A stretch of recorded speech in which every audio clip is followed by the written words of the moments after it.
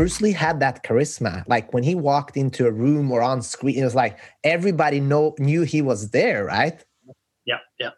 Impossible to ignore, that's for sure. There's a degree of intensity that normal people don't have.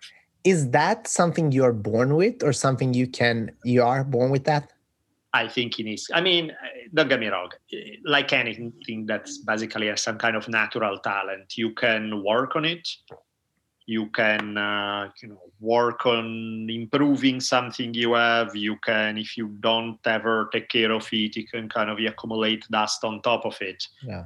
But it's either there or it's not. It's like, and again, you can whatever amount you have, you can increase it a little, or through neglect, you can decrease it. Yeah. But the amount is, I can spend, I can shoot as many basketball as Michael Jordan in my life, and I'm never going to be Michael Jordan. I mean, it's like, it's not about hard work. I can work just as hard, and I'll be a good player, because if you work that hard, you will be good. But there's a difference between being good and being that something, which is supreme talent on top of extreme hard work. Yeah, I think that's so rare when these people you have the talent, you have the charisma, but you also do the work on an intensity that no one does. I think that's so rare. Mm-hmm. Of course. Definitely, and that's what makes people. I mean, I think is the trick, and also that's the tricky part regarding your original question about was Bruce Lee happy. Yeah, you need to be obsessive in order to be phenomenal in any one field, and I don't mean good, because good you don't have to be obsessive. You can be dedicated, that's enough. But to be really at the top of the game, to be Michael Jordan, to be Bruce Lee, you need to be absolutely obsessive. You need to have talent, and on top of it, you need to want to be the one who wakes up before everyone else, go to sleep after everyone else, and is grinding. Yeah. That's a recipe to success, depending how we define success. At least performance. It's the definition. Yeah, it leads to performance. Yeah. The problem is that those qualities that make you great in one field they tend to be the same qualities that make it very hard for you to sit back and enjoy life. Yeah. Because you are constantly wanting to more and grind and attack and hustle and just do it all and be on this. I did that. That was great. But the next thing is more important, and the next and the next. And so generally speaking, you have, we all operate between two poles. On one end, you have the one who's just sitting under the tree all happy, and the coconut fall into his arms, and he's like, look at that. And he's just not exactly very motivated to get stuff done, but content and at peace. Yeah. At the other extreme, you have the grind, hard work. Now, never mind the fact that most people don't fit in either one of these, because most people are neither as happy and content as the happy Buddha under a tree, or are as successful as the one who's pushing as hard as they can. Most of them don't have either of these. So that would be a step up to at least embody one of those archetypes. Yeah. But even if you do, there's a problem, right? Because in one case, it's like you're sweet, you're happy, you seem to enjoy life. But man, maybe a little fire under your ass wouldn't hurt to get something done. Yeah. And on the other hand, people a la Bruce Lee, I don't think they can ever sit back and just relax and enjoy life. Yeah. It's just not in the DNA. It's like there's that degree of obsessiveness force you to constantly shoot for more, which is great in terms of production, is not so great in terms of life enjoyment. Yeah. And in fact, there's one of his, you're talking about writing down goals. There's one that I dug up where in 1969, I believe, he said, Bruce Lee, will be the first.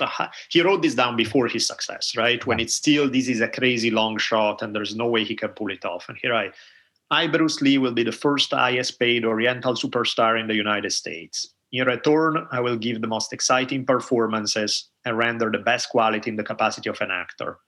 Starting 1970, I will achieve worldwide fame, and from then onward until the end of 1980, I will have in my possession $10 million. I will live the way I please and achieve inner harmony and happiness. Now, clearly, in 1969, when Bruce Lee is basically nobody in terms of popularity, a couple of people in Hollywood know who he is, but he's a beat player at best. Yeah. The odds, this is the talk of a crazy man. There's no way he's gonna pull it off.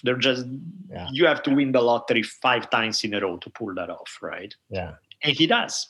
He does achieve the worldwide fame. He does. Had he lived long enough, he would have made even much more money than he even wrote down there.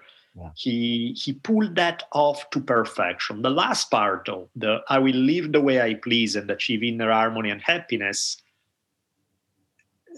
it would have been interesting to see what would have happened had he lived. Yeah, it's crazy when you look at people like Bruce Lee, and I mean, I think he's the epiphany of like reaching your goals, right? And changing the whole landscape of how a genre, like it's just unbelievable. But it's also the question I'm asking, because I'm trying to find what is real success. How do you can you reach that level unless you're crazy, basically? Yeah, that's where it's theoretically maybe, but it's such an insanely delicate balance that the odds of being able to maintain it are not easy. Yeah. Because you're gonna naturally push either toward a little bit too much laziness or pushing too hard.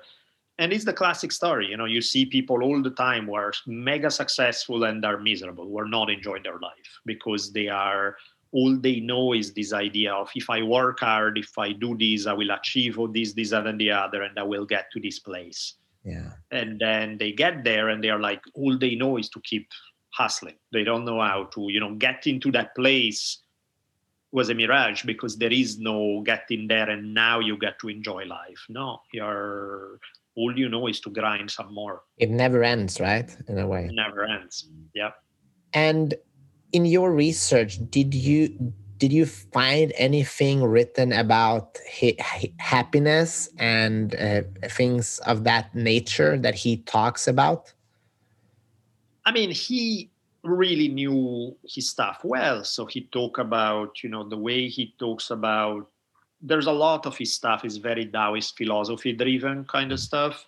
And he says everything right. He talks about balance, he talks about this, he talks about that. He clearly understood it.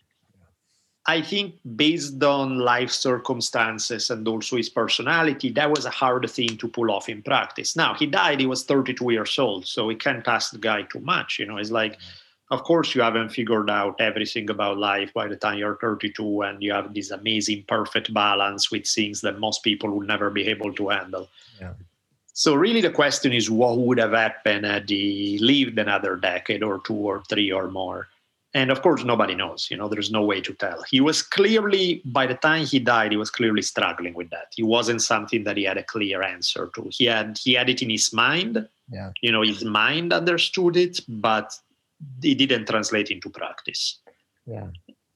But I think isn't that, from my research of successful people, it's pretty normal when you're growing and if you're playing at a very high level, it takes 5-10 years for you to find that balance. And maybe he never reached that level because he died. Totally. So it's very possible that he could have. It's still a hard thing. Like not very successful people are not going to be able to find it. Yeah. But some will. It's not to say that it's impossible.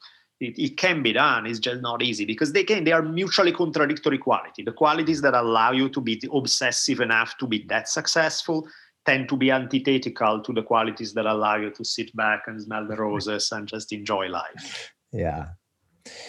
And I'm curious, like in your research, have you found any indication on what the driving force is to push yourself on such an extreme level? Because, I mean, we both study a lot of fighters, and I mean, a lot of fighters push themselves to an extreme level. Sure, but I think this is another level when you're almost like most people would have, their body would have stopped long time ago, so and forced the rest, right? Yeah. And then we have Bruce Lee. Yeah. I think some of it really is something you have inside. It's like there's a line, I don't think it's the Hagakure, I think it's a commentary on the Hagakure by Yukio Mishima, where he talks about, a lion chasing its prey and sometimes missing its prey because he runs past the prey. Yeah. And it's because it's an excess of energy. And it's like, why is he doing it? Because it's a lion. It's just, there's just too much of that pent up energy that he has stored up all day and it's just exploding in. And in some cases, that's kind of the feeling you get from Bruce Lee, that he was going to do something phenomenal one way or another. And by phenomenal, I don't necessarily mean good, because in the wrong scenario, he may have been like a phenomenal gangster or a phenomenal, who knows, not necessarily phenomenal in the sense of, but something great on a great scale, on a big, intense scale. Whether that was good or bad, of course, that would depend. But clearly he had that energy, that drive, that intensity, that, why are some people more intense than others? Sometimes, you see them as kids and you're like, yeah, that kid is intense. Those other 15 in the class are not. Why? Who knows? And again, whether that's good or bad remains to be seen, because intensity by itself, it's certainly a weapon to some degree. It can allow you to do things that other people cannot, but it can also push you into a mental space that's not always the best, where other people don't go. Yeah. So it's a double-edged sword, really. You go to Japan, you come back, and then you love sports, and then you go on a skiing trip. Can you just talk about that and like what happened? Yeah, so I actually got recruited for a couple of schools to run cross country and track, and decided to kind of focus more of my efforts on like student council and things that were more like student council oriented. And so freshman year, I was one of the liaisons in our undergraduate campus. I went to UCSD, where I met my co-founder. And sophomore year in 2009, I was 19, and we were up for our friend's birthday, a little skiing trip. And, everything seemed regular. It was like, little did I know that my life would change, in like the next 24 hours. But I was going off a jump like about February 8th in 2009. And I landed on my spine about 35 feet, going off a pretty big jump. I grew up skiing. I grew up snowboarding. It was something I loved doing. It's still a big part of my life. I go mono skiing now, it's incredibly fun. But in that moment, everything stopped. Like I remember hitting the ground. It was cold. It was like a whiteout storm, so you couldn't really quite see your landing, and I think that was a big reason for the injury. But I remember laying down, and the park was pretty much closed because the weather was so bad and the conditions were so bad. But luckily, my girlfriend at the time was behind me. Realized something was wrong. I couldn't get up. I couldn't feel my legs. She skied down to get ski patrol. And immediately, I kind of knew something was serious when I couldn't feel my legs. I couldn't move. And I also was having trouble breathing because the impact was so big that what happened was I had a T9 burst fracture. So my ninth thoracic vertebrae exploded, and I punctured my right lung because I broke all my ribs. And so it was a combination of all that, but a lot of adrenaline. I remember just where am I? What happened? I knew where I was, but I knew something was bad. So I didn't want to fall asleep, or if I hit my head, I didn't want to go unconscious. But within 8 hours between the ambulance, going to one hospital, going to another, going to trauma 1 surgery in Loma Linda, they put me under to stabilize my spine and basically rebuild my back. I woke up a couple of days later in the ICU, and then I was told that, I would never walk again. And so that was 1, surreal, and 2, I actually didn't believe it at first. I was like, there's no way that this could happen. I'm running, I'm snowboarding. How could this happen? Especially at that age. There's a lot of moments of confusion and denial, I think, at first. But yeah, spent the better half of about 6 months in and out of living in a hospital, and then trying to go back to school later that same year in September. Thank you for sharing that first. Yeah. Of all, and what happens in the mind during those times when somebody tells you hey, you're never going to walk again, and you don't believe them, right? Yeah. And when does it kick in, and how do you what are the thoughts that goes through your mind at that point? The first moment when I heard it, I didn't believe it. I was almost like in denial, so much shock. Like I like Yeah. my brain could not process like what was being told. Um, my mom was living in Japan at the time, flew in, my dad, my sister, my close friends. Um, and I think like they knew that something was really serious. And then when they heard the diagnosis, I think everybody was like just shocked, crying. I got letters from, my team in high school and, like friends and everybody back at school. And I think that started to sink in where I was getting like big posters and cards and get better and get well soon, text message, emails, all that stuff. And I think for the first few months, it was, you know, almost like blind optimism. I thought that like, I have to get better. There's no way. And I think reality really started to sink in, I would say month 3 onward. And to be completely honest, I think the first 2 years was very, very tough. I went through major ups and downs, emotional swings from like 19 to 21. Also during that 2-year span, I did a total of about 15 surgeries. So every time I was like, wait, why me? And then you go through this like moments of frustration, depression, even suicidal thoughts. You're just like, I don't know what my life is going to even mean anymore. Like how can I possibly recover from this? Or like, what kind of future can my life hold? So you ask yourself a lot of these questions, and in a lot of ways, it became very philosophical. I lived a lot in my mind and asked myself these difficult questions. And honestly, like without the friends and the family and that like kind of unconditional support, I really don't think I would be here. I mean, it's so crazy because I've had those thoughts like, what would happen to my life if I'm in an accident and Mhm. I get paralyzed? And to be honest with you, before I started this podcast 4 or 5 years ago, I would have said like, hey, I don't want to live then. Exactly. And Yeah. Those are exact thoughts that yeah, go through a lot of people's minds, I think. yeah, I think a lot of people. But then when you get the the opportunity to meet with people that have gone through that, you realize that something we're magnificent as human beings. We Yeah. find a way to survive and we find a way to thrive again. And can you just talk about when was the shift when you like went from, hey, I don't want to do this anymore, and like what's going on with my life, until Mhm. you started feeling like, hey, I can actually do this?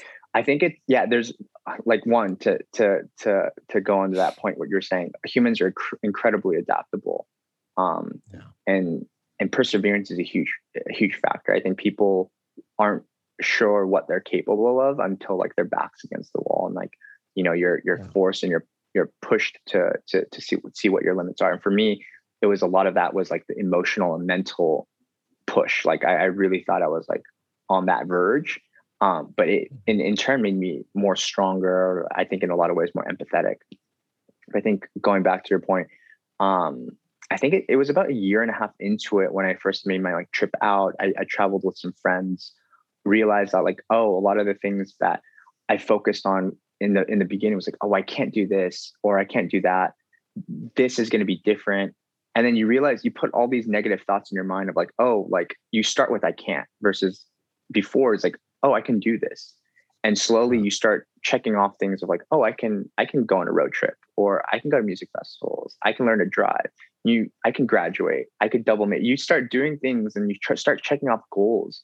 And then you slowly kind of build your confidence back. I think for me, it wasn't obviously an overnight thing. You don't just wake up the next morning. You're like, hey, you know what? Everything is good. It was like slow, small milestones. And I think one thing I always tell myself and others is just like celebrate the small wins, because life is so short, moves so fast. You got to just appreciate, how far you've come and give yourself some credit, when credit's due and you're working hard and you see small levels of progression. I think that's really important for one, your mental health, and two, your confidence to build into something and realize that your goalposts can keep moving back further and further, and you can be more confident, and you can start to look for more bigger and audacious goals. Like, it slowly happens, but it takes small steps at a time. Was it any specific person or book or YouTube video or anything that kind of started giving you more energy? Man, so many of my close friends were you're pivotal. Like, my co-founder Kent's like one of my best friends. He's like a brother to me. My childhood best friend Brandon came to visit me in the hospital, and I remember one thing he said was like, "Hey man, like you're still the same guy, but now you're just in the chair chilling." And he just said that with so much swag and confidence, and I laughed because I was like, "Oh man, like you're right. Like I'm still the same person. Like getting from point A to point B might be different, but inherently, like I am who I am, and that." Injury or accident or traumatic event can a lot of times shape you, but it doesn't necessarily have to define you. And for me, that was huge. I was like, you know what, you're right. This doesn't have to define me. I can use this as an experience and then like further better myself in a lot of ways. So, I mean, there's so many people in my life. Marcus Haney, one of my best friends from high school, took me on my first road trip and trip after my accident. That was an eye-opening experience. There's just so many people I can't even begin to think, like really close friends. And I'm really fortunate for that. Awesome. And as far as, I meet so many people that are paralyzed in their mind. They're stopping themselves from doing things because they think they can't. What do you want to tell those people? I think it's such a shame when you see that. Like, hey, believe in yourself and try get the small wins. But it's much easier said than done, especially if you feel weak. We all know, like when we feel weak, it doesn't matter if someone says, "Yeah, come on, cheer up, buddy." Like you're like, "Fuck you." I don't like. Yeah. So I felt that way. It's hard. Yeah. I mean, I remember in the beginning, when I first got my accident, and they were trying to force a therapist, a neuropsychologist, all these people would just see me, and I was like, no, like why the fuck do I need to talk to somebody who doesn't know my condition? Like, why am I going to talk about to a stranger? And I was really stubborn, and I was really kind of naive that talking through things is actually really therapeutic. But like what I have to say about that is, I do know what it's like to be paralyzed in your mind, because those first 2 years was a real uphill battle. And the moments where I'm like, what's the point? You ask yourself, like, why? And I think there has to be a moment where you just have to stop feeling sorry for yourself. Like I felt sorry that I was like, hey, I'm a young kid. I had a bright future. What happened? And I started talking to myself in all these past tense, like this could have, or I should have. And, everyone knows this. You can always say that you should have, could have, would have. Like it's all these like almost excuses. And there came to be a point where I didn't want to feel sorry for myself. I didn't want to be a case where people were always like, oh, we had these expectations for Ryan, and I'm sure Ryan had expectations of himself. But because of this, like, you know what, he has a perfectly good reason or excuse not to be able to accomplish those things. And I think all of us start to convince ourselves of that if we tell ourselves that long enough. I think after college and I graduated, I was able to graduate with my friends and my peers. It took a lot of time, and there was a lot of that mental thing. I was like, man, you know what? Like all my friends are getting these cool internships in the summer. They're traveling. I'm like in summer school trying to keep up and catch up. And, you're going to go through these hard moments in your life, but just know that if you keep working at it, you're going to get far. And I think when people are paralyzed in their minds and thinking like, I can't do this or I can't do that, I would just say eventually you just got to snap out of it and then know that you can. You just got to push yourself. And as far as looking at, confidence and what do you do on a day-to-day basis to work on your confidence? That's a good question. I don't know if I've been asked that. Day-to-day confidence, I would say being proud of like what you're doing, like if you're doing hard work and, it might not be completely your passion, at least you know that you're working hard. Or if you're not liking what you're doing, actively looking for something that is going to be going toward achieving your goal. So I think that all boils down into confidence and kind of staying grounded, staying connected with like, people who are close with your lives, pick up the phone, call a loved one. I think it's a firm reminder of, who you are and where you are. And I think that all kind of falls into like, self-confidence. Yeah. I think confidence is so hard because I realized in my life when I'm happy, I'm usually very confident. And when I'm sad, it's almost like the body shows like when you like slouch over, you yeah. kind of put your head a little bit down. Yeah. Mood affects a lot of that. In a sport like 400-meter hurdles, you it's very easy to measure like how fast you run, right? And how does that affect you in training? Because we all want to see improvement, and in a race that's 400 meters, not that much time, so it's hard to cut off time, right? And how does that affect an athlete and a human being measuring yourself that much?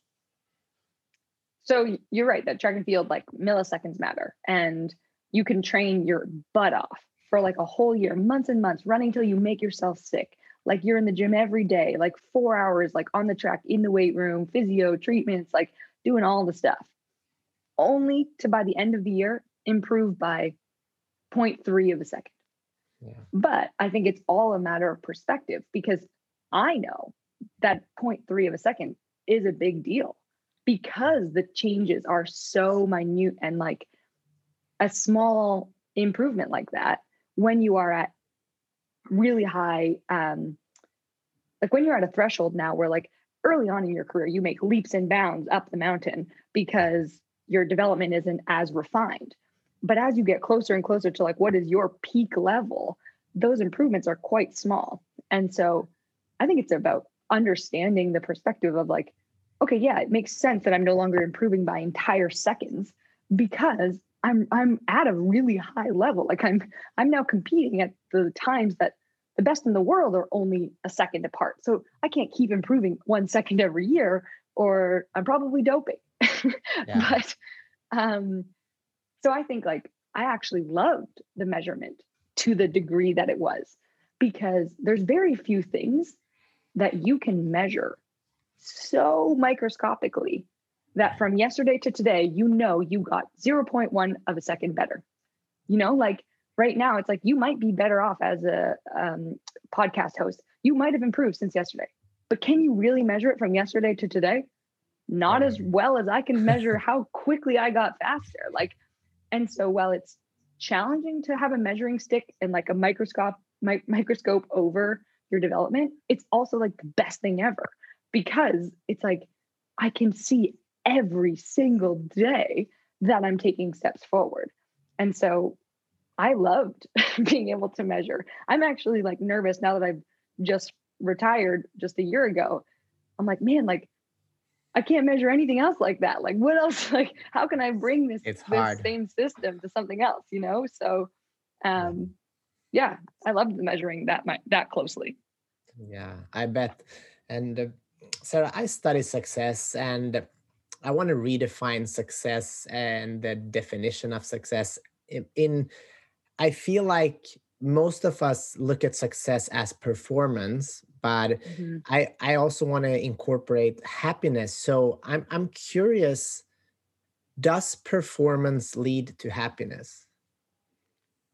So I love that. And I love that you're on a mission to change the definition of success, because I feel similarly.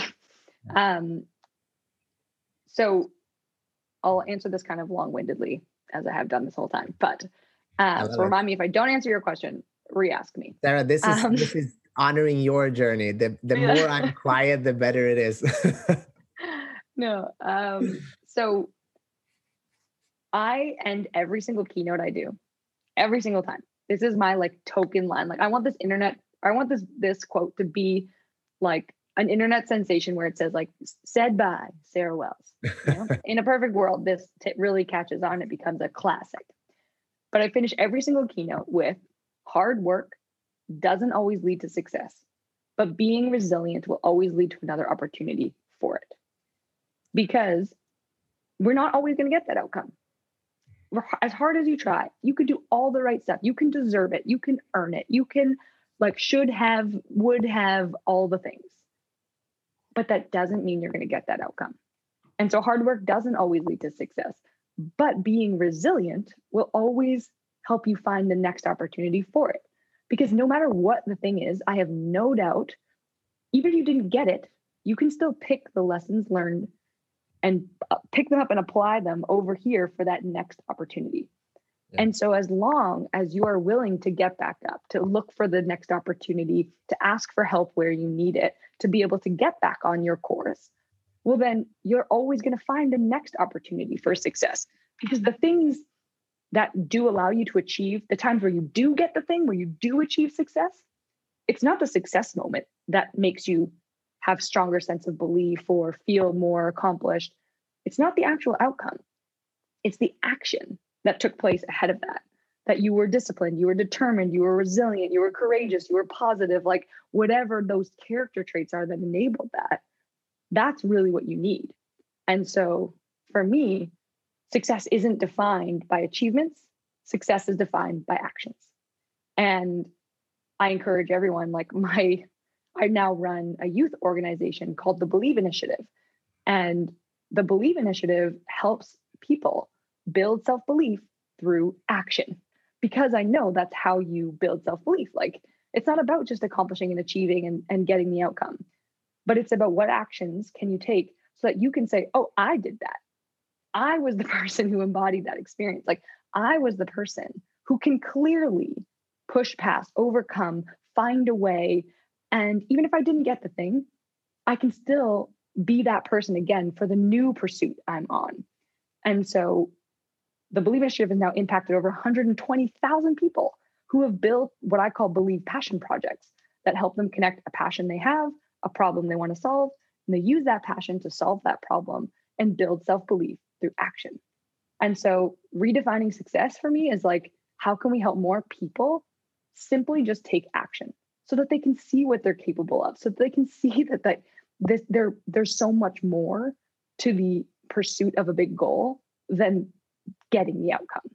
And I think by enabling the opportunity to find those things, to connect passions you have, like things you love to do, to helping serve other people, whether that's like local community problems, greater global problems, you can really build that sense of self-belief and redefine what success looks like.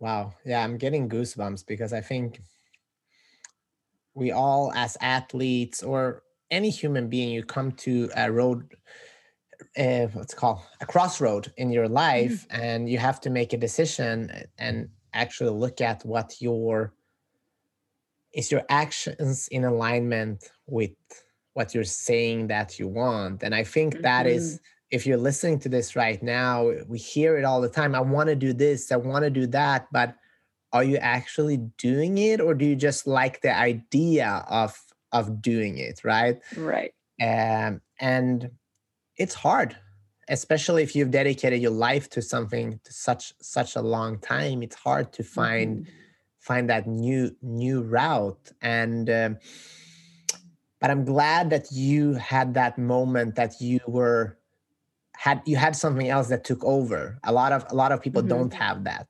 They have to find that again. You were in a good position, which I really like. And I know you got to go, so I have one final question to you, and then we'll let you go.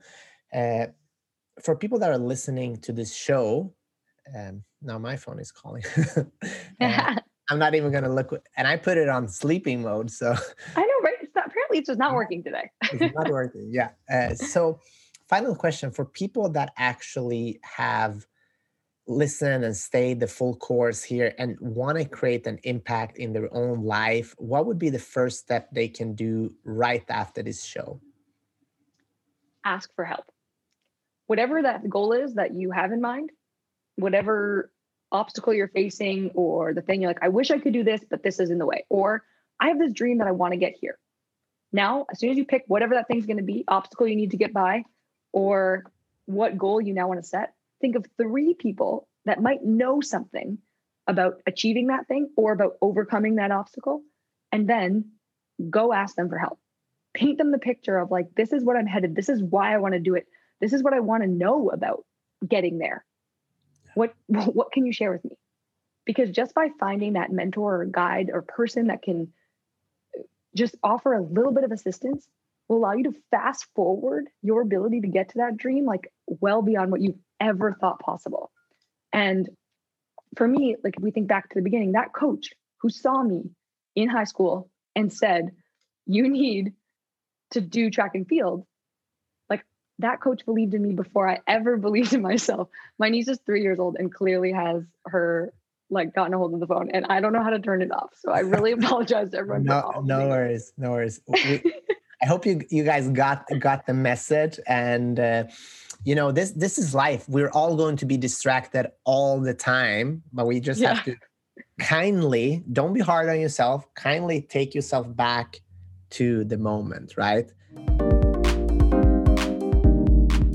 How did you go from being unlovable till start loving yourself? I think that's the hardest challenge we all face, to actually love ourselves. That's such a beautiful question. Thank you for asking. I remember when I started my journey of like healing, I mentioned Louise Hay, right? She is an incredible author and she has her publishing company. She passed away a couple of years ago, but she had like 94, beautiful 94, and she was beautiful and vibrant. And I remember I was watching one of her videos and she said, go to the mirror and say, I love you. And when I heard it from her, I didn't even lift my booty from the floor, because I'm like, that's a waste of time. Why would I do that? I don't love myself. I don't even like myself. And I'm like, oh, wow. Like, that was this aha moment that I want other people to love me. I want other people to respect me. And I don't do that for myself. So that was like this big aha moment. I'm like, uh-oh. So back then I wasn't able to love myself. I just wasn't. I look at me and I saw all of the flaws and everything that was wrong and everything I want to improve. However, I was open and willing to start accepting myself. So that was a place where I started. I went to the mirror. I'm like, I'm open to accept you. I'm open and willing to accept you the way you are. And I kept doing this. And I kept like looking into the mirror. And instead of looking at the flaws, I look at every time I look at the mirror, I either smile or I say something nice to myself, like, oh, actually, your lips are really nice. Oh, I actually like your long hair. Oh, the dress today, it's really cute. I know it's really superficial that we are like, the inner beauty and all these things, that's beautiful. But when you're going from the darkness and you see everything that is wrong with you, you get to start on the outside level, and it will start creating the inside feeling of feeling better. So that's like this beautiful alchemy in life, right? Like really transmuting this energy from like, I'm so outwardly oriented and I need the validation from others. Okay, you need validation. Great. Don't judge it. Give yourself the validation. Give yourself the things that you are so craving from others. And then when you're feeling better, you will start choosing better. You will start attracting better because you're not needy anymore. You're loving, even if you're loving your dress, even if you're loving your smile, even if you're loving today's weather, you will be the love that you're craving. Yeah. Thank you for sharing that. And how long did that take for you, that journey? I'm still on the journey. Let's be honest. Let's be honest. Yeah. That's like, it's going to be always the journey. There are, for example, I'm so blessed that I overcame my eating disorder for like 9 years now. I'm, healthy. That's big. Thank you. It's huge because I never thought it will be possible to overcome. It's like addiction, right? Addiction to alcohol, smoking. I was addicted to food. And so that was like me overcoming the addiction. So that is healed. And there are still things that come up for me like, oh, am I good enough as a coach? Am I good enough as, the influence that I want to create in the world? Is my podcast really meaningful? And I have over 100,000 downloads, right? So it's not like I'm talking to a bird in my backyard. But there's like every new level will bring in new things you get to work on. But that's why we came here. We came here to evolve. We came here to grow. And it's going to be different. And I allow myself these seasons. There is a season that I'm like, hey, I'm a really badass. I have a 6-figure online business and I love my clients.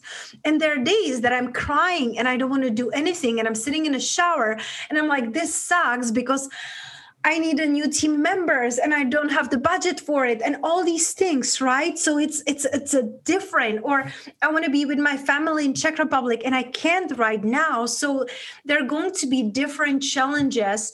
Yet the growth and the journey will be always there. There will be days you look into the mirror and you like wink at yourselves, like looking good. And there are days that you're like, you should probably stop eating donuts and pizza and go to the gym and look at those jeans. They're really tight. Like, what are you doing? Right? So it's going to be seasons and you get to accept it. I agree with you. It's interesting because what I'm trying to do here is redefining success. And I think most people, when they think of success, what they really mean is performance in X field. And that is not what I believe success is. I think it's something completely different.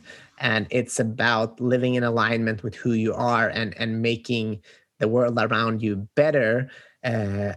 That's part of my definition of success. And speaking about abundance, I've been thinking about that the last couple of days because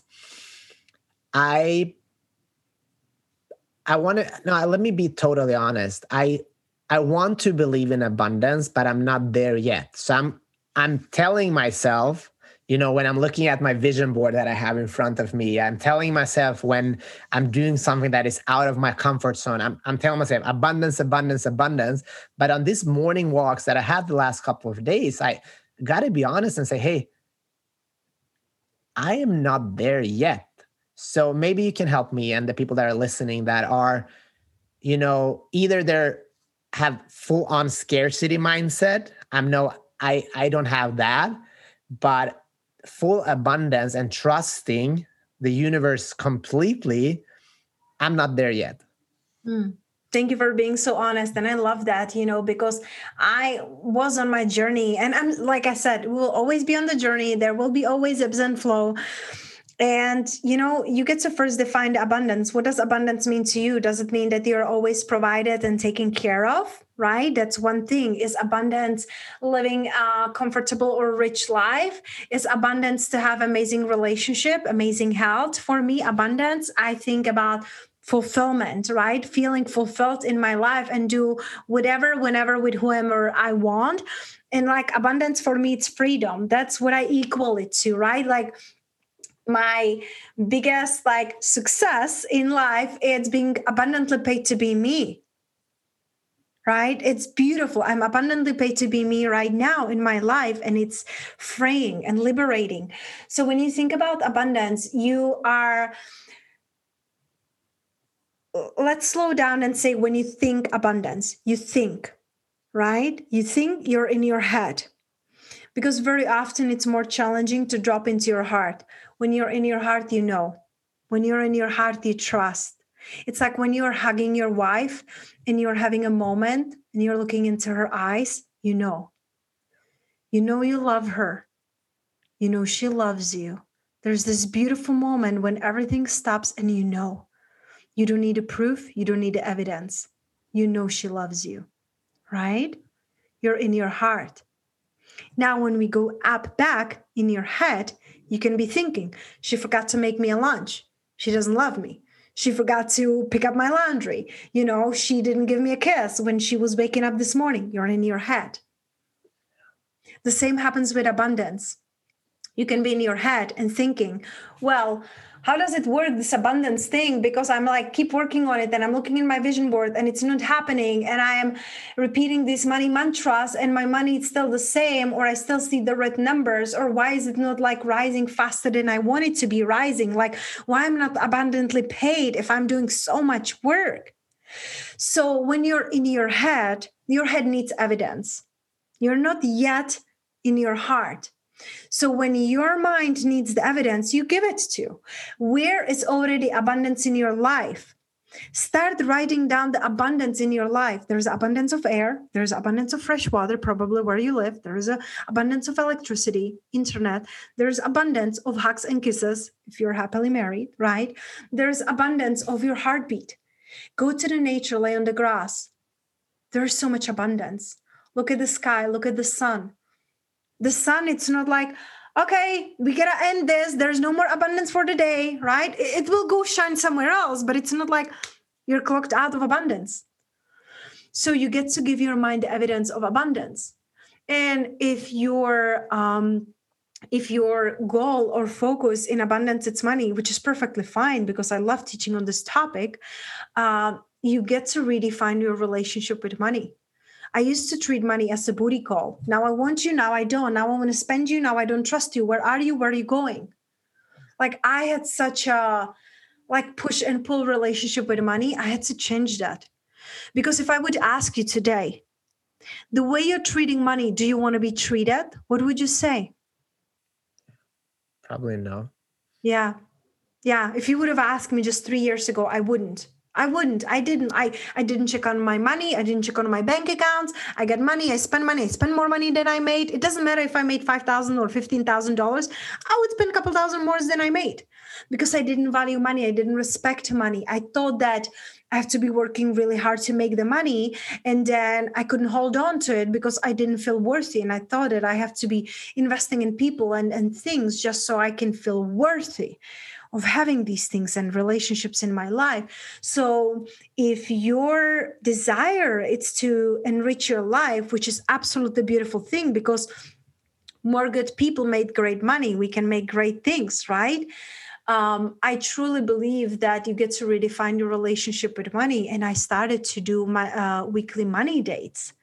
Because if you're in a relationship, it's not like you will check on your partner like once in 3 months because the taxes or payments are due, right?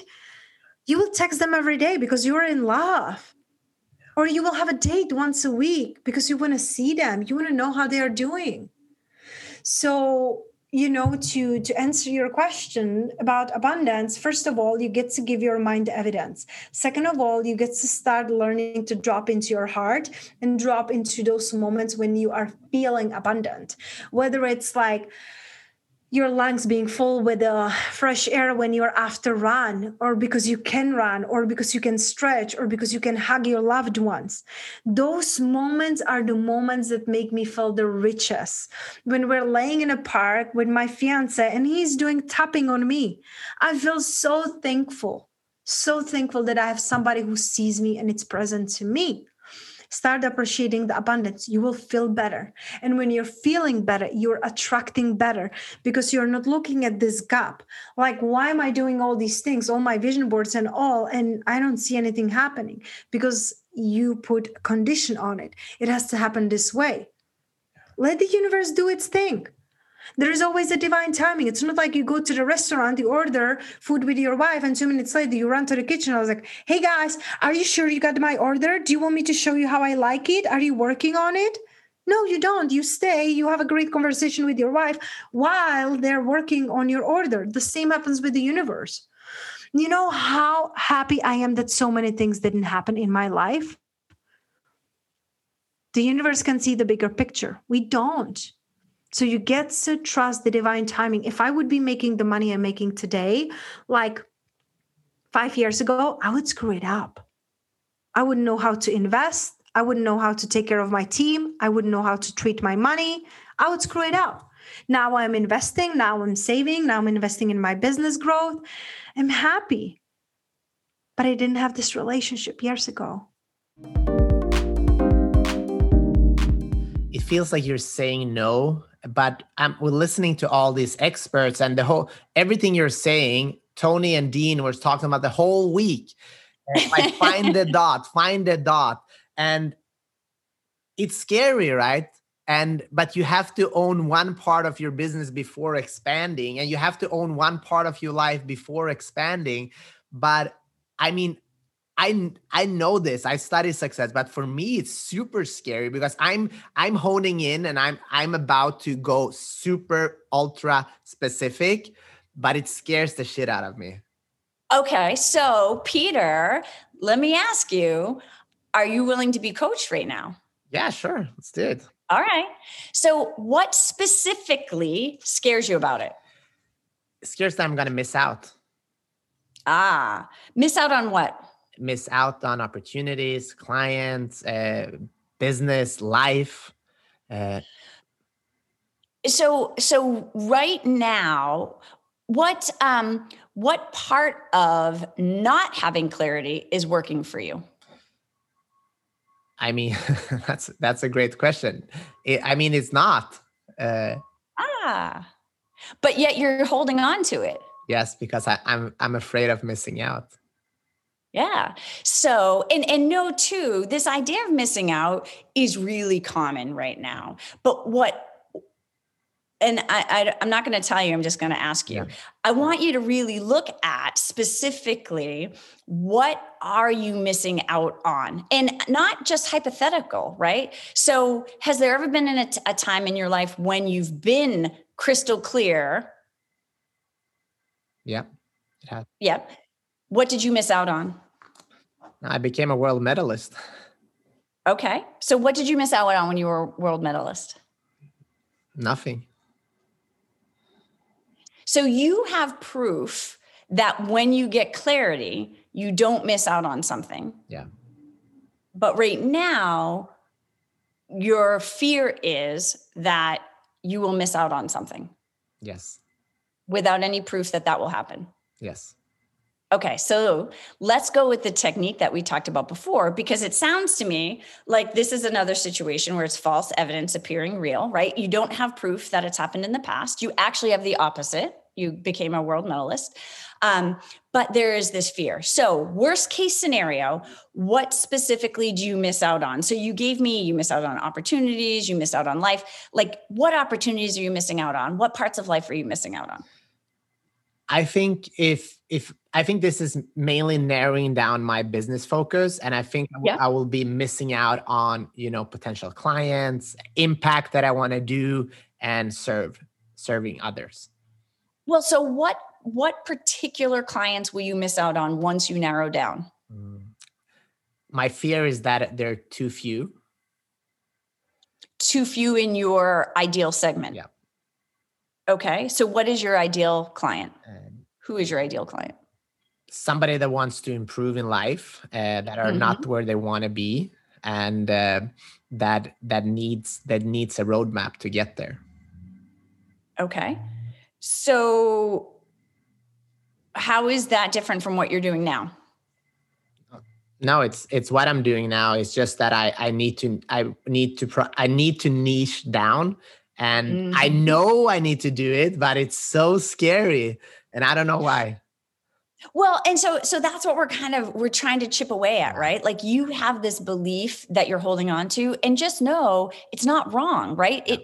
It's the way that you feel. So allowing that without judgment is so important. What we want to do is see what would happen the opposite way. So the fear is you'll miss out. What's the best possible scenario that could happen?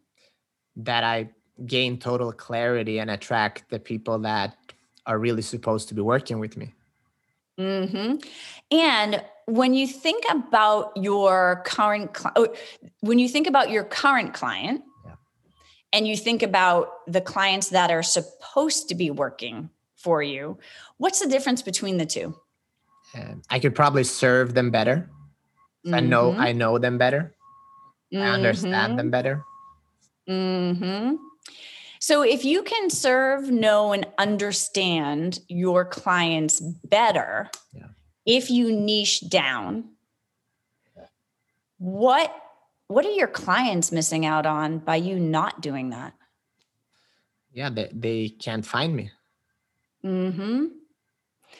I would even suggest that the clients that are working with you aren't getting the best of you because you're trying to serve so many different people. Yeah. And what impact does that have on you? Yeah, I'm not living up to my potential, what I can do.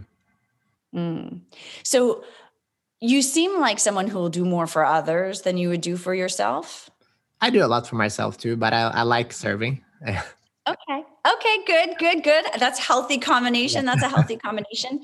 So when you think about your ability to serve, if no one can find you, how can you reach your goals with your current business plan, which is not to niche? I know your goal is to niche, but if you stay on your current path. yeah, I'll be missing out for sure. Mm. And clients will be missing out for sure. Yeah, absolutely. Yeah. And so what are you afraid of?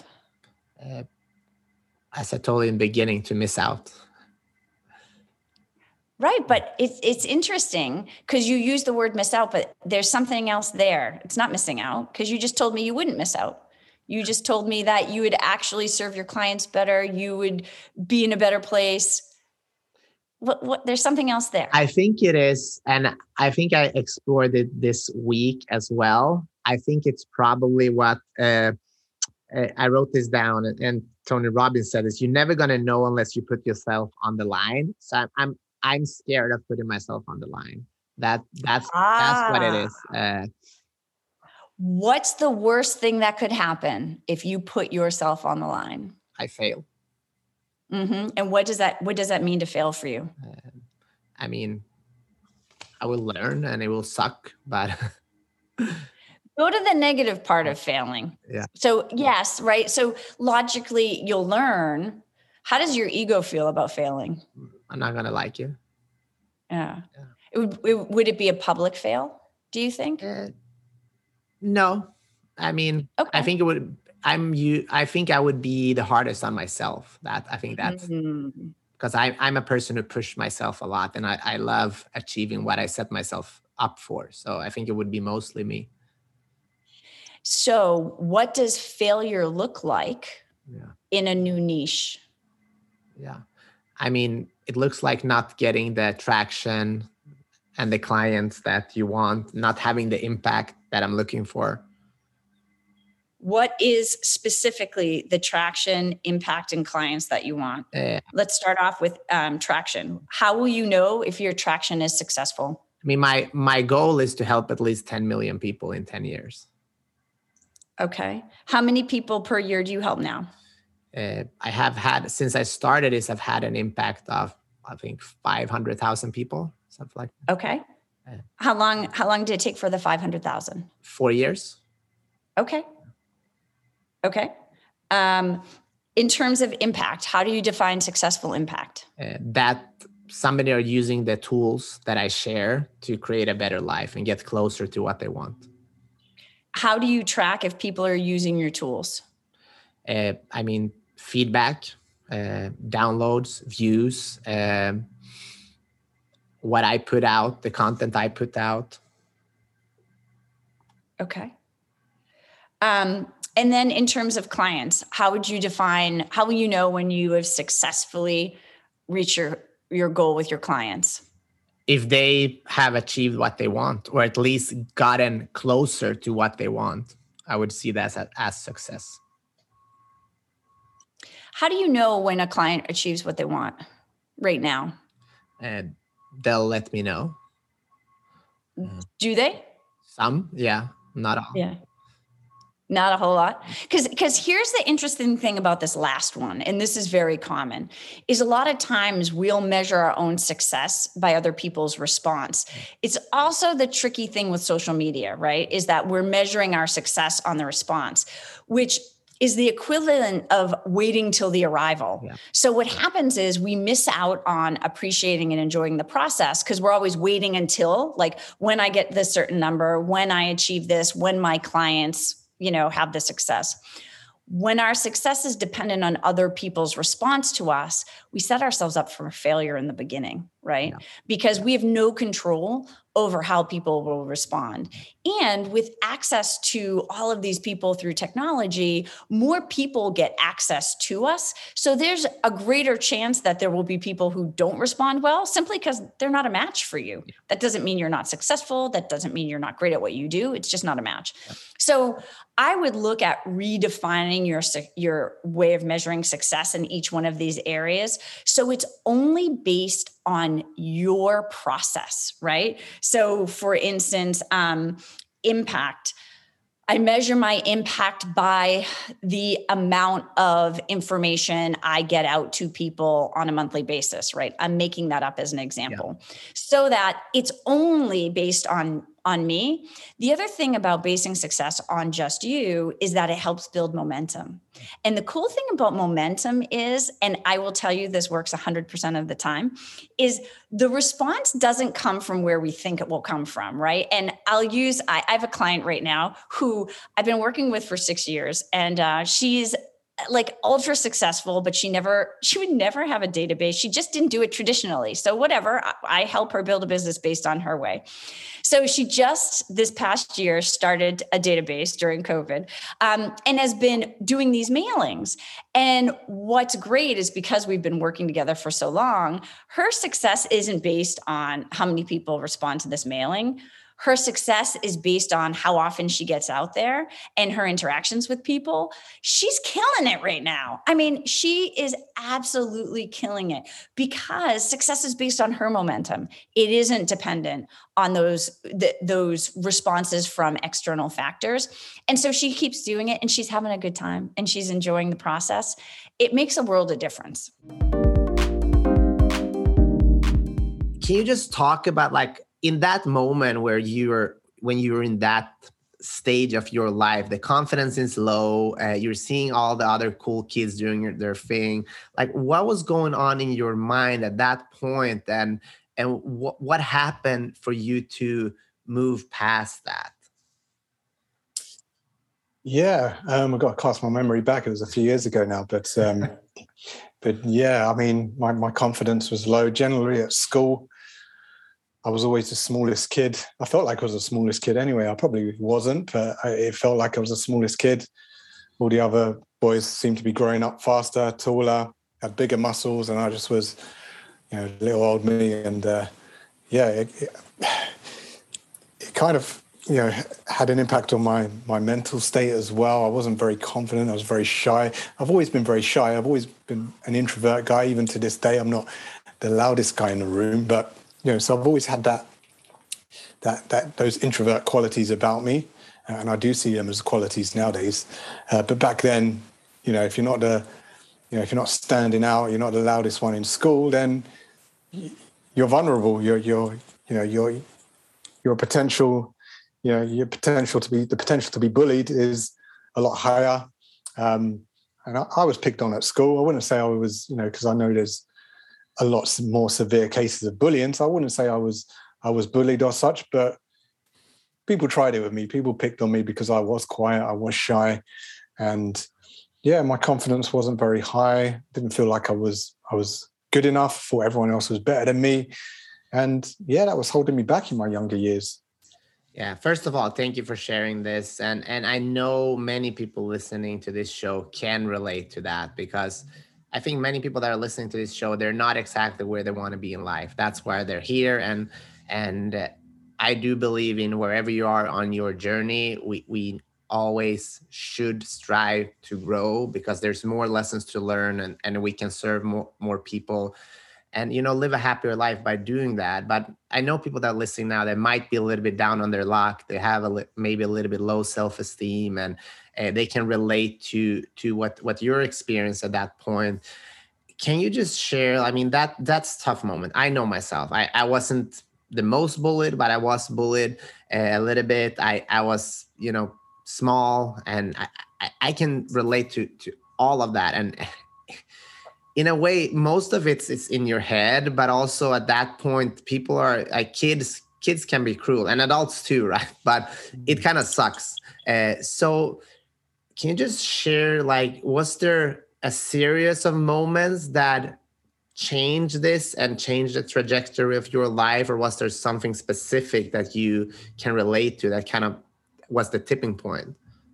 There probably was a series of moments, but I can highlight one thing that I would say was a turning point for me, and it was when I went on a holiday. It was probably I think it was my first holiday. I'd never been on holiday as a youngster, so it was only when I grew up, and I was about 20, 21, and went on my first boys' holiday, as you do. And, this was back in the day when we didn't have smartphones with cameras on. When pictures were being taken, it was the old school, cameras with film that you had to take and get processed when you got back. So when I got back from holiday, I was going through the photos and there was a picture of me. And, a lot of people would say I probably wasn't in the worst shape, but for me, it was just quite an embarrassing picture. I had a belly, I had man boobs. I wouldn't say I was overweight as such, but I was definitely out of shape and just not happy with my body. So I'd already kind of dabbled in a bit of training and working out at that time, but wasn't really seeing the results. But that was kind of my turning point. I didn't want to look like that anymore. That was my enough is enough moment. And, I'm going to get serious about this and get myself in great shape. So that was my turning point. And can you share, why was it important, after seeing yourself, you weren't happy with your body. Why was it important for you to be in shape? What was the root of that importance? Yeah, I think that's a great question, because it wasn't just about having a great body. It wasn't for vanity. I mean, it was, I'm not going to lie, it certainly was about, I did want to look good. But the reason I wanted to look good is because I wanted to be more confident. I'd spent the first half of my life not being very confident, being that shy, quiet kid that didn't feel good enough, felt like everyone else was better than him. And, it was really, I just became sick of that. Well, why is everyone better than me? What do they have that I don't? And for me, I kind of identified it as more of a self-confidence issue. So it's like, what can I do to have that confidence in myself? Well, I could go to the gym, I could start working out, I could look like this guy that I've seen in the magazine, then I'd feel great about myself. I could look like, I used to like wrestling, WWE. Yeah. I could look like, the Ultimate Warrior or Hulk Hogan or Mr. Perfect, as were the big wrestlers back then. Yeah, and these guys had so much charisma, character about it, so much charisma about them that, they were big superstars. And it's like, wow, I wish I had that confidence. And yeah, so that's kind of where it come from. And, they had great physiques, they had great confidence. I thought, if I have a great physique, will I have that kind of confidence? And yeah, the rest is history. It changed my life, really. The day I started going to the gym, lifting weights. Didn't start at the gym, I started training at home. But yeah, the day I decided to change my body was a big change for me. It improved my confidence. And that played into other areas of my life. I was more confident with women. I was more confident in my job. I was more confident to leave my job and start my own business, which was a huge step for me. And it was a big deal. And that's kind of linked into every other area of my life, because I went into the gym. I then became a personal trainer, got into the fitness industry. That's how I met my partner, who I now have 2 boys with. So it's like, well, I was at a point where I'm either going to take this path of just carrying on as I am, or I can take this path and go this way instead. So, I'm not saying I've got a perfect life or anything, but I feel like I've taken the right path, and I'm striving to be better every day. I think we're all striving for more. We're all striving to be better, whether it's through physical health and fitness, whether it's in business, whether it's to be a better husband, father, mother, wife, whatever. We're all striving to be 1% better every day. I'm sitting here with goosebumps, Ed, because I can relate to a lot of this. And I think people that are listening to this show hopefully can see and understand that when you make a decision in your life to go all in on something and do that for a long time, you're going to see results in other areas of your life, especially if it comes to your physical health, right? The physical health can change your posture, it can change your mindset, it can change your confidence. Like, there's so many things that it's hard to even explain to people who haven't started the process yet. The body and mind are linked. If the body and mind are linked, if you're feeling down, sad, depressed, get up and start doing some star jumps. It will be impossible for you to feel, at least not a little bit more happier, optimistic as a result of moving your body. because the body and mind are linked. It's impossible not to. You could be in the worst situation. We've had a tough couple of years with COVID. It's challenged us a lot mentally. But you get up and start doing some burpees or going for a run, it's impossible for you not to feel good after doing something like that, or a little bit better at least. Yeah. So, it very much starts with get yourself up, get moving. It's going to improve your mood. It's going to improve your physical health and your mental health. If mentally you have more energy and you're happier, that's going to have such an impact. It seems like a small thing, and it is a small thing, but it's that small little, it's almost like turning a big lever, and it just, like I say, it plays into so many areas of your life. If you're in a better mood, you're happier, you have a better energy about you, you're more confident, you get more things done, you make better decisions, and it really does spill into everything you do. Was that hard for you? Because I know, I was bullied. I didn't have any friends. And then I went the opposite. I wanted to be liked by everyone, Ed. So my problem was that I molded so much in new groups with new friends just to be liked. And I realized that I got friends that didn't really care about me and things like that. But I learned that through many years, and now I feel like I have the ability to be my authentic self. But I'm curious, how was that journey for you? Did that come easy for you, or like? I can really resonate with what you said there, because I was exactly like that. I felt like I was trying to, probably for the first 30 years of my life, I was trying to be someone else. I was trying to fit in with other people. I would find myself taking on their characteristics. Maybe that was just because I spent a lot of time with certain people, but I don't think it was until I was around 30 that I just didn't really care anymore. Don't know what changed really. Maybe it was because of the confidence that by that point I now have in myself, and not trying to impress anyone. I'm not, I really don't care whether you like me or not. I just try to be my true self. And if you like that, great. Let's chat. If you don't, that's perfectly fine too. Totally respect that. But I think it was a gradual transition. You just get to a point where you just don't care what other people think anymore, to be honest. Just be myself. And I feel that's the best way to be. Speaking about dyslexia, how do you remember how that felt when yes. when people said like, "Oh, you're dyslexic"? Did you even understand what that meant at that time? Like now you're going to another school, you have to leave your friends. Like how did that feel? How old were you at that time? So Peter, honestly, great question, because just like anything, it's a process. And in the beginning, like you just mentioned, when I got diagnosed at 8 years old, my parents come and told me in the middle of the school year that I'm changing schools. All I understood as an 8-year-old kid is that I'm losing my friends and I'm going to a new school, which is a specialized school. I didn't want that. I didn't understand what dyslexia was. I was afraid of it. I was 8 years old.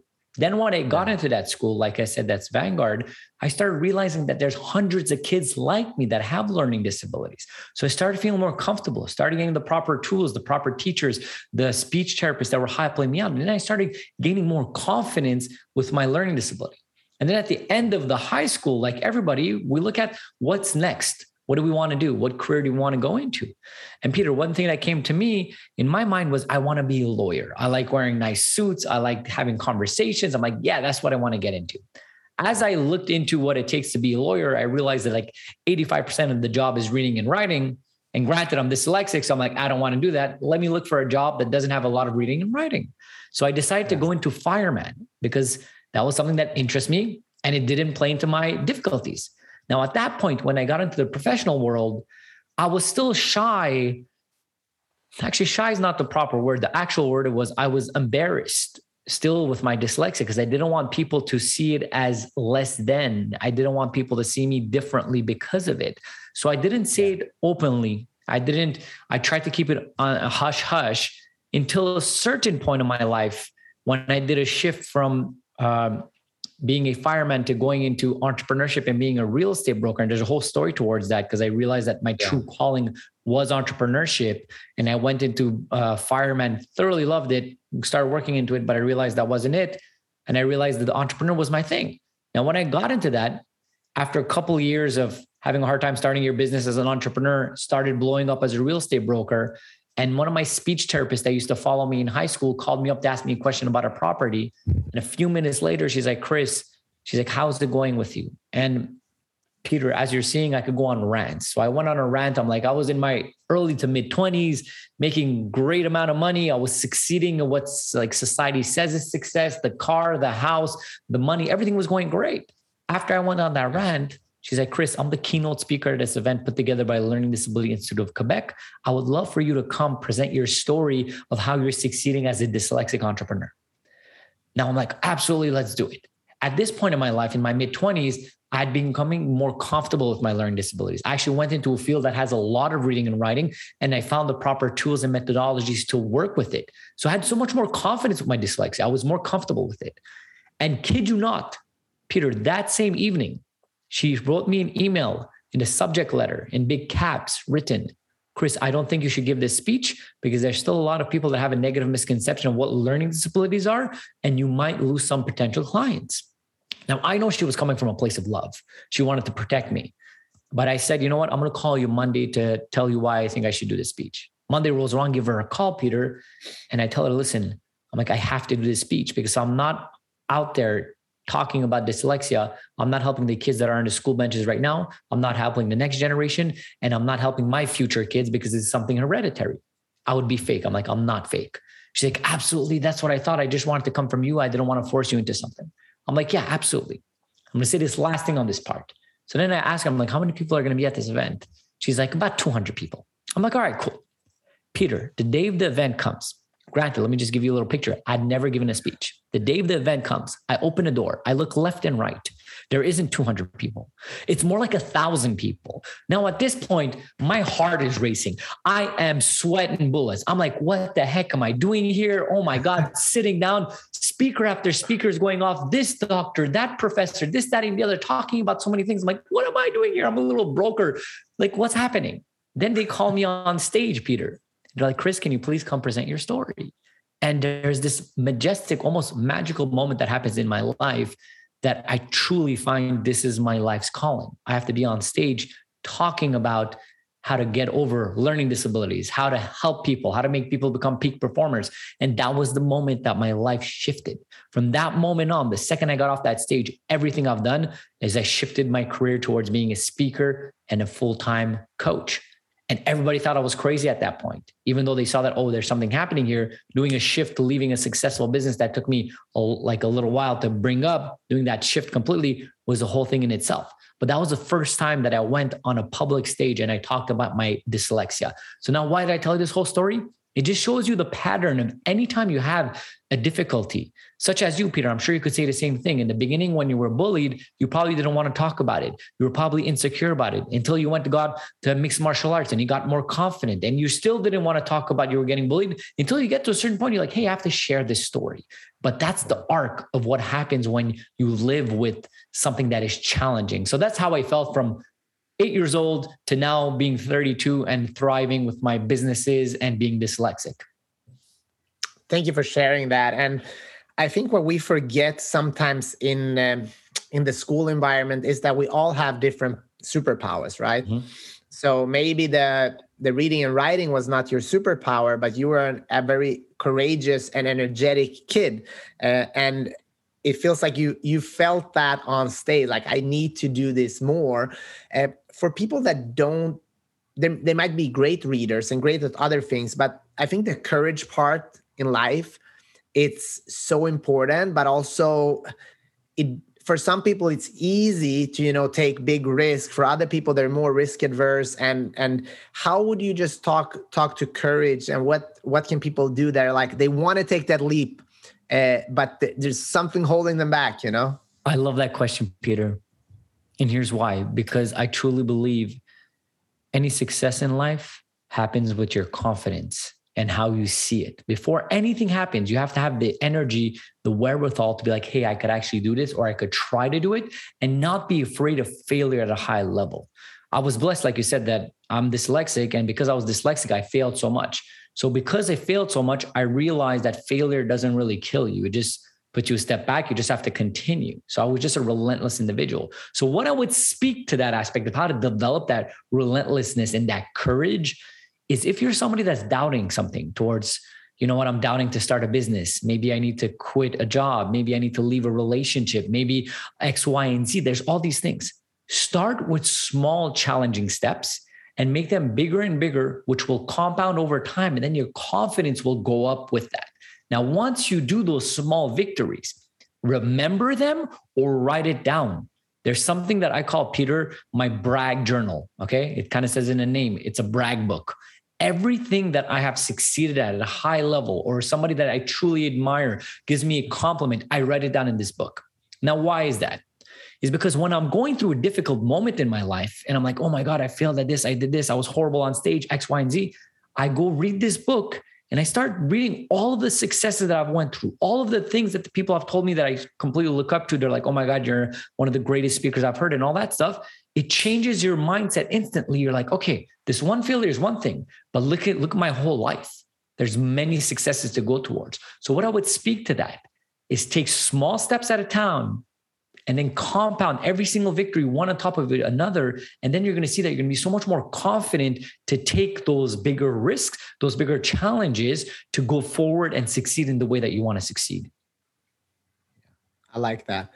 And when you made that decision to go from real estate to a coach, a speaker, like, what happens after? Because we all know that like everybody has been, for you, it was a very specific moment but for a lot of people, let's face it, it's New Year's Eve, you're fucking drunk, you're like, next year I'm gonna get in the best shape of my life, or I'm gonna start my business, I'm gonna do this, I'm gonna travel, I'm gonna quit my job.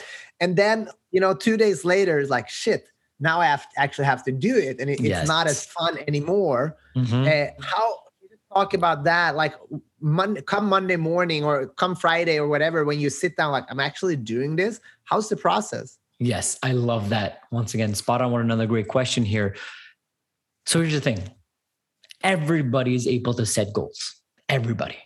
The difference between people that succeed extremely well don't only set their goals or set their intention once a year and call it New Year's resolution. They set it for every single day and for every single activity. What does this mean?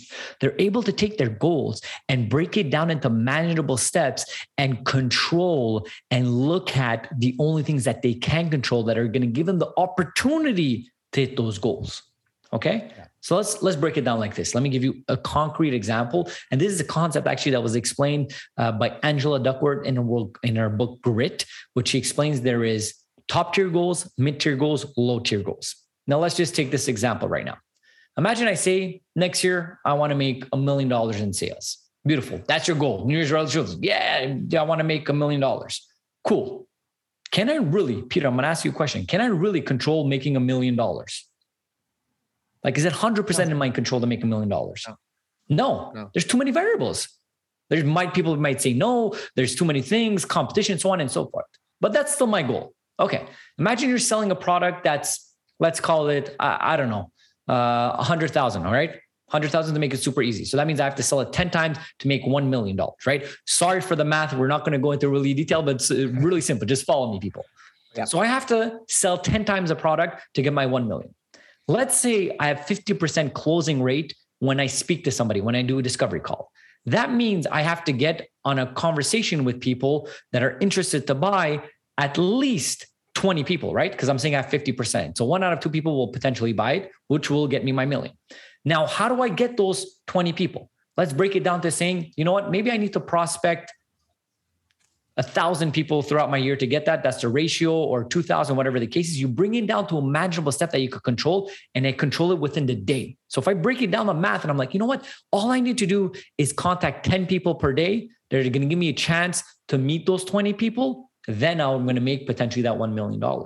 That's the difference between people that succeed and people that don't. They take a top tier goal, they break it down to a mid tier, and then they break it down to a low tier goal. So then all I think about is not my $1 million. It's not those 20 people. All I think about is I have to contact 10 people every single day. That I can control. Whatever happens, I can control that. So that's the way to break it down when it comes to goals, because it's super easy in the beginning when it becomes motivated and all that. But if you don't have the proper structure, system in place to do so, it's not going to happen. And for me, I was blessed at that point. I'd already hired my first ever coach when it came to that moment. Like we said that I was on stage and I decided to shift my career. My coach helped me structure that. I was able to put the proper systems and processes to look at what do I need to do one step at a time to transition my business towards something that's completely new, something that was unknown to me. So that's the way I approached it. And I suggest other people to approach it like that as well. Let's just have that sit with us for a while. You know, being that unstoppable you, or that person that just walks out in the world and lives life. And we've all met those people. And I gotta tell you, Alex, I'm like, fuck, I want to be that person. And some days I feel like I am that person. Some days I don't feel like that person at all. So can we just talk about that, being fail proof, and like, what does that even mean? Yeah. And I see that person in you, and we're all human, and we have all sides of ourselves. So it's not about being it all the time, but can we be it more often? And can we be that in some settings or opportunities where maybe we haven't been in the past? And if we can kind of change how that goes, maybe it's a date, maybe it's a meeting, maybe it's a pitch, maybe it's a workout. But if we can just change those, it'll have a big impact in what our lives look like, what happens. So to me, being fail proof and being unstoppable, it doesn't mean that you're not going to fail. We are all going to fail, but it means that fails won't stop you. I don't want to be, tone deaf with this reference, but bulletproof, you wear something bulletproof, doesn't mean a bullet's not going to hit you. Yeah. But it means that you're going to keep going. So that is the same, rough analogy here, is that we're all going to hit failing moments. But what I've found in speaking to thousands of people is that it's not so much the fail that stops people. It's everything we add on to it. It's the judgment, it's the fear, it's the pain that we kind of layer on. And that's what ultimately causes people to stop or quietly disengage from what they really want to have happen. We just back away a little bit.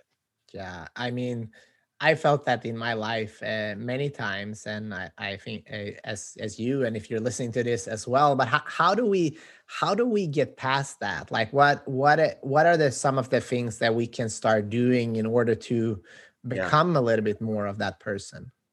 Yeah, I would say two main ones that I'd love to communicate to the audience. And one is more of like a ethereal, and one is more very practical. Yeah. So the bigger one is why are you doing this? And I know it can be charming and trendy to talk about our why, but what I think it is it's our visceral why. It's the one that it's not pen to paper. It's the one that when you say it or you feel it, your heart just beats a little faster.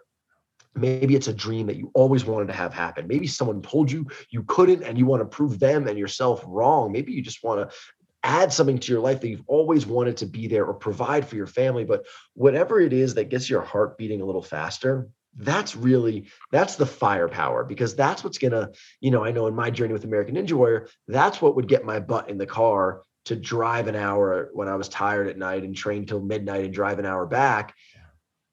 It's having that visceral, powerful why. And then in the actual moments of failing, there's going to be some moments where, yes, you want to check in and remotivate and all that. But sometimes we just need to get back to it. And that's really, what I call in the book, there's this fail chain reaction that happens every single time we hit a setback, whether that's missing a deal or getting an argument with someone we love or spilling our coffee. It happens every single time. And that really helped me because it took some of the variables out of setbacks. And it was just like, oh, okay, I hit an obstacle. This is the ABC. And now we get back to it. And how do you work on that? Because I know I'm pretty good at that. When I hit, a road bump, I get upset. Or if I'm a competitor, if I don't get the results I want, I get upset, but I stay there a very little time. I ponder, I learn, and then I kind of get back up on the horse, so to speak. But I have friends and I have people around me, and I know people listening now, they've been trying to do something, and they kind of quote unquote failed the first time, because let's face it, if you're starting a new thing and you're failing the first time, it's just part of the journey. And then they kind of get discouraged because somebody might say a comment, or they're scared of, being judged, and all those things. How do we narrow that gap from kind of failure with quote unquote until, getting back up on the horse? Yeah, you nailed the that sequence, Peter, because that really is what it is. I noticed this when it was happening for me with Ninja Warrior. Yeah, I was just failing. My fails per hour were at such a high rate that I was like, I got to figure out a system to this, because if I don't, I'm still going to be getting upset. The gym's going to be closed. I'm going to be wallowing in the parking lot. Like, I got to figure this thing out. And then it was kind of fun. Those next months, I would just look, and I would look at any time something would happen. Someone would go to something late, they thought they were prepared. They weren't, they missed a turn. And I was like, oh my gosh, this sequence happens every single time. And what it is the first thing is an emotional reaction. Now, people are wired, people are different.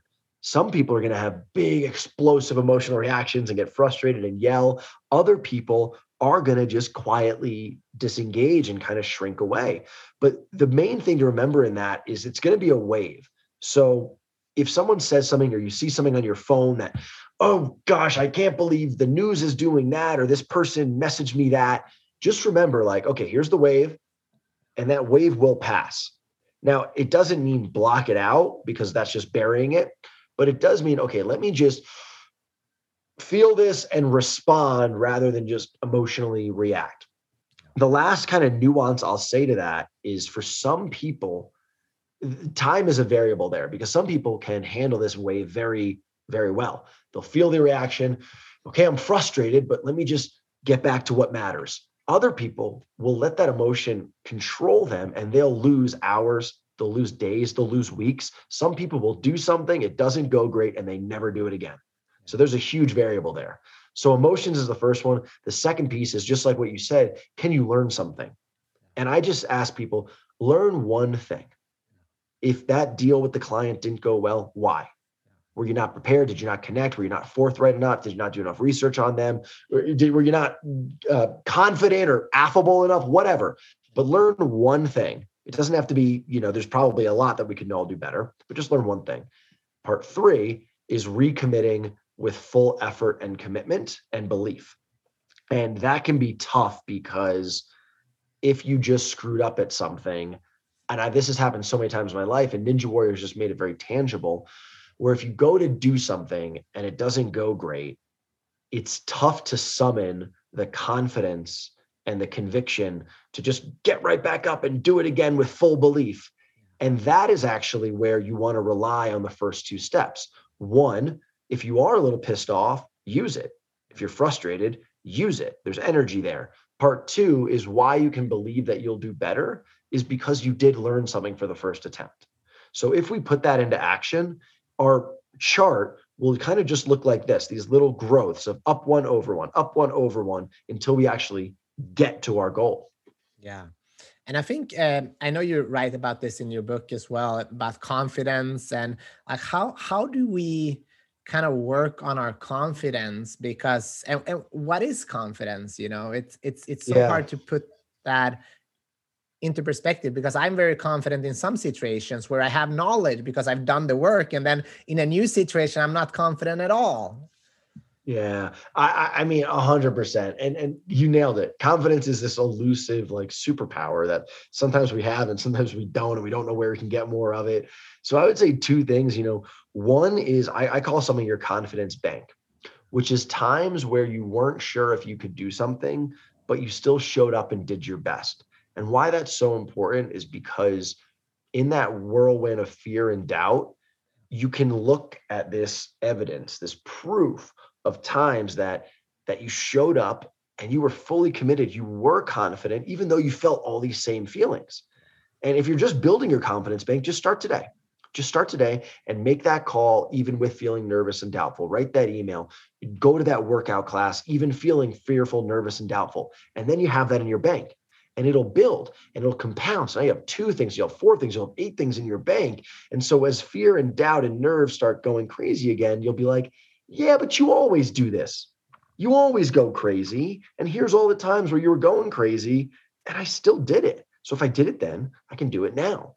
That has really been a game changer in my own life as someone who's struggled with confidence. Yeah, no, that's great. And I think one thing that I believe that a lot of people can do struggle with is the comparison. We always, and I'm working on this myself. I know early on in my career as a martial artist and competitor, I always compared myself to others, which made it a very painful experience, but the better I got, and like kind of now I'm more making like a game how I can become better in different ways. But it was a very long and painful journey. So hopefully I'm relying on you here to shorten that gap for the listeners here. Well, you're saying comparison, right? Yeah. It's tough. And there's definitely some disciplines where comparison can really fire up more. But even as I say that, we're always going to compare. And what I mean is, martial arts, it's very 1v1. You have rankings, and, I work with a professional golfer, and that's very ranked and measured. So it's easy to compare in American Ninja Warrior, but we all have that, right? You see Susie got a bigger deal, or Billy's got a bigger car, and we're all going to compare. Oh my gosh, how is Tommy that charming or funny? So we're always going to compare. I think that's natural. There is firepower in it, because I don't think it's right to simply put on blinders and say, well, I'm just going to do me, and wherever I'm at is wherever I'm at. I actually don't think that's right. But we need to make sure that what we're grabbing from other people is, so if Susie closed that deal, okay, and that fires you up to go and close more deals. If that fires you up to learn what Susie's doing, then it's really powerful. As long as it's not destructive, as long as, and I felt this, we're human, as long as it's not being jealousy or contempt, or it distracts you away, or it causes you to back away from what matters because, Susie closed 5 deals, I'm not going to do it. Yeah. So I think it's very important to be grounded and focus on ourselves, but to learn and to take in motivation from other people. It's just making sure that we use that as a powerful, positive force and not a destructive, negative one. And how do we do that? Because I think that's $1 million question. It's hard, right? Because sometimes, it's normal to sometimes feel like, oh, I'm doing everything right, but why are everybody else, living their best life, and I'm here, still struggling, and you get a little bit jealous, and you build some type of resentment instead of like having the positive and uplifting, friendly competitiveness, so to speak. Yeah, I remember a few years ago when my really full-time focus was doing TV hosting and stand-up. I remember that a buddy, a friend, right? So this is not even someone just random off the internet. This is a friend. I like him. I have, he's a friend. He had he posted some video and it did phenomenally, and it like blossomed into this amazing success. And I remember it was in the morning. I looked at my phone first thing in the morning, which, come on, we all got to stop doing that. I'm about 50-50 with a really grounded, beautiful morning of meditation and journaling and chanting, and then a 50% of like, scroll hole. So I'm human. Come on. I feel you. But a few years ago, I see that, I'm like sleepy-eyed, I'm looking at it.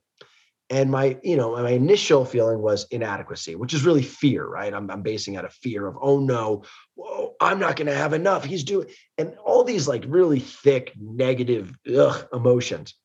And then this thought popped in. I was like, just try being happy for your friend. Yeah. And I just like put it on like a shirt. I was like, let me just see what it feels like to be happy for a person I like doing well.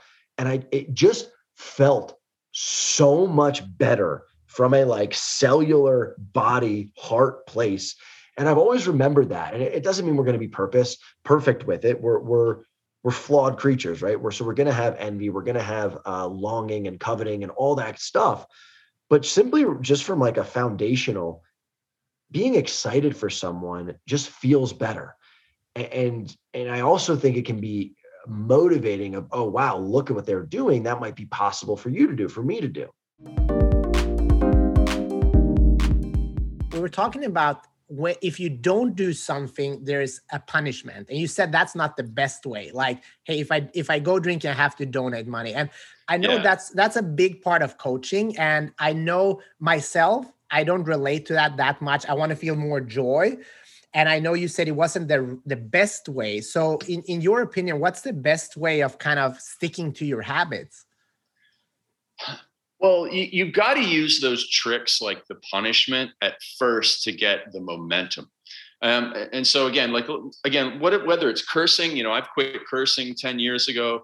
I mostly through public accountability. And I've said it to hundreds of thousands of people, literally told hundreds of thousands of people on my email list, in podcasts and videos, I do not swear.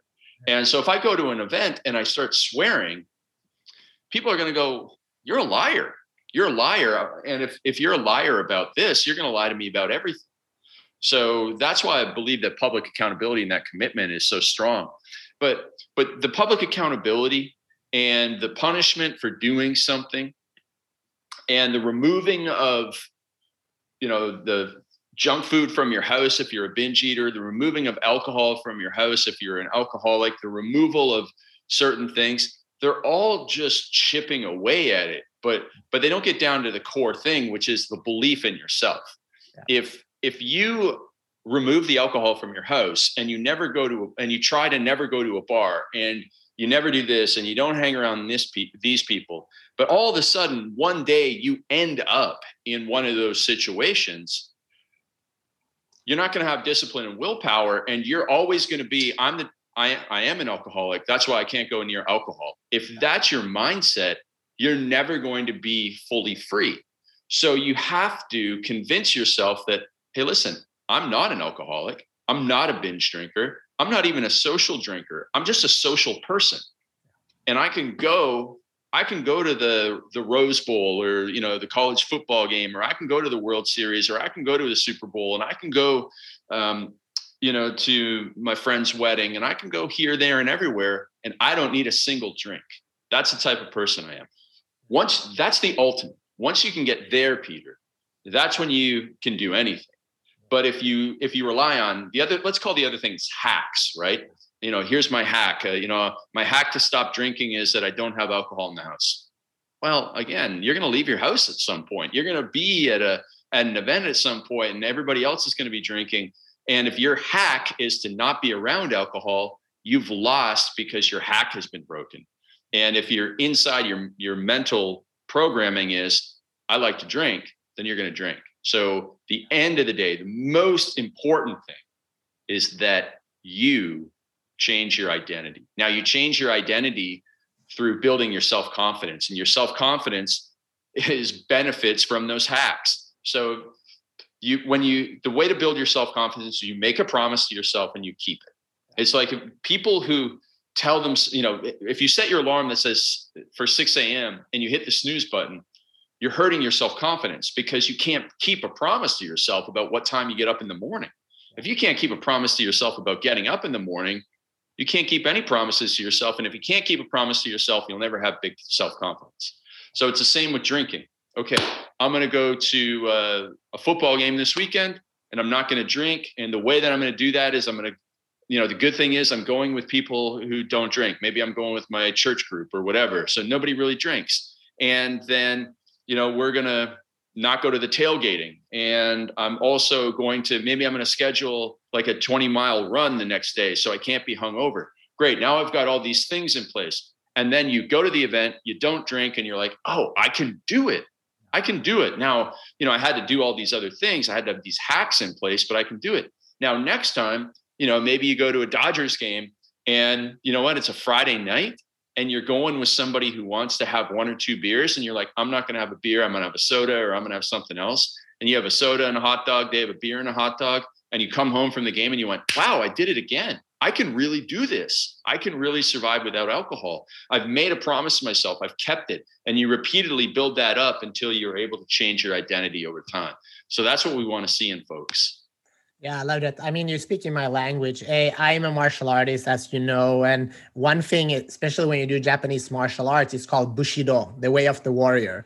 And one of the virtues a Bushi, a warrior, has is no promises are needed, because when it's said, it's like it's already done. And that's something that I have embodied that. So sometimes with other people, I lose patience because there's so many promises, and people break their promises all their time to themselves because of the identity, right? That we're talking about. You haven't changed the identity. But I'm curious about you, because we call you the world's most disciplined man, right? Which is awesome, but it comes with a lot of responsibility too. Do you still wake up at 4 a.m. in the morning, or has that kind of routine changed for you, or like what? I don't have an alarm. So I used to use an alarm, and now it's just, I go to bed around, my wife and I go to bed, I think we went to bed around 7:30 last night. Now that it gets dark out so early, she likes to go to bed early. I like to go to bed early. I like to get up early. She likes to get up early. So, somebody who goes to bed at 11 o'clock, I got the same number of hours in the day. I sleep the same amount as you. I just do it earlier than you. And so it's a natural thing for me. It actually is very beneficial for me. I get a lot done. And a lot of when people originally called me the world's most disciplined man, it was because I had set up so many of those hacks in my life. I had set up a hack that I set the alarm for 3:57 a.m. And I made a promise to everyone that I don't hit the snooze button. And I wrote in my book that I get up at 3:57 a.m. And I promised my friend Bedros Keuilian that I don't hit the snooze button. So I'm never going to hit the snooze button because of those things. Now, I wanted to hit the snooze button some mornings, but because of the hacks, the promises and that sort of stuff, I wasn't going to. And then it just got to the point where it became a habit. So I made that a habit. Now I don't need the alarm. Now I get up anywhere from 3:30 to 4:15. As long as I'm in that range, I'm fine with it. And then I made hacks like for the number one thing that I want to do first thing in the morning. I built a system. So I'm not the world's most disciplined man naturally, but I decided I wanted to be a very effective and productive person. So I built systems that allowed me to go and become very productive. And then when I became very productive, people called me the world's most disciplined man. That's the thing. I did not, call myself that. It was just that everybody else couldn't figure out how I got so much done. And if you get a whole lot done, people think that you're very disciplined. But it was just, oh, okay, I just need a system so that the system pushes me in the direction of success rather than allowing me to wander in the direction of failure. Yeah. Do you mind if I ask you, because I'm very disciplined myself, and sometimes these promises that I make to myself, it sometimes hinders me, because I've promised to do something and then I have to do it instead of kind of being in the flow. Like it seems like you are now, like you graduated from, you don't have to wake up 3:57 anymore. It happens naturally and you're more at peace with that. Is that an accurate analysis, or can you just talk a little bit about that? Because I sometimes hinder myself by I have to do it, and it causes a lot of pain as well. Yeah, I mean, I want things to be set up where I enjoy the system. I want things to be set up where success is almost guaranteed. And when you're successful, then you're not going to feel bad about the quote unquote sacrifices that you've made. So it's not that painful. So I'm always looking to get the results. I'm looking to get the enjoyment out of it. And if I really, really dislike doing something, I need to question, why am I trying to do this? And maybe this is not the best use of of my mental energy and physical energy and my life force. So, in that situations, sometimes it's worthwhile taking a huge step back and going, what am I doing? Why am I doing this? Is this really the right thing? If it's so hard, if there's so much resistance here, then why is that? And can I really build a system that takes the resistance out, or will there be resistance no matter what?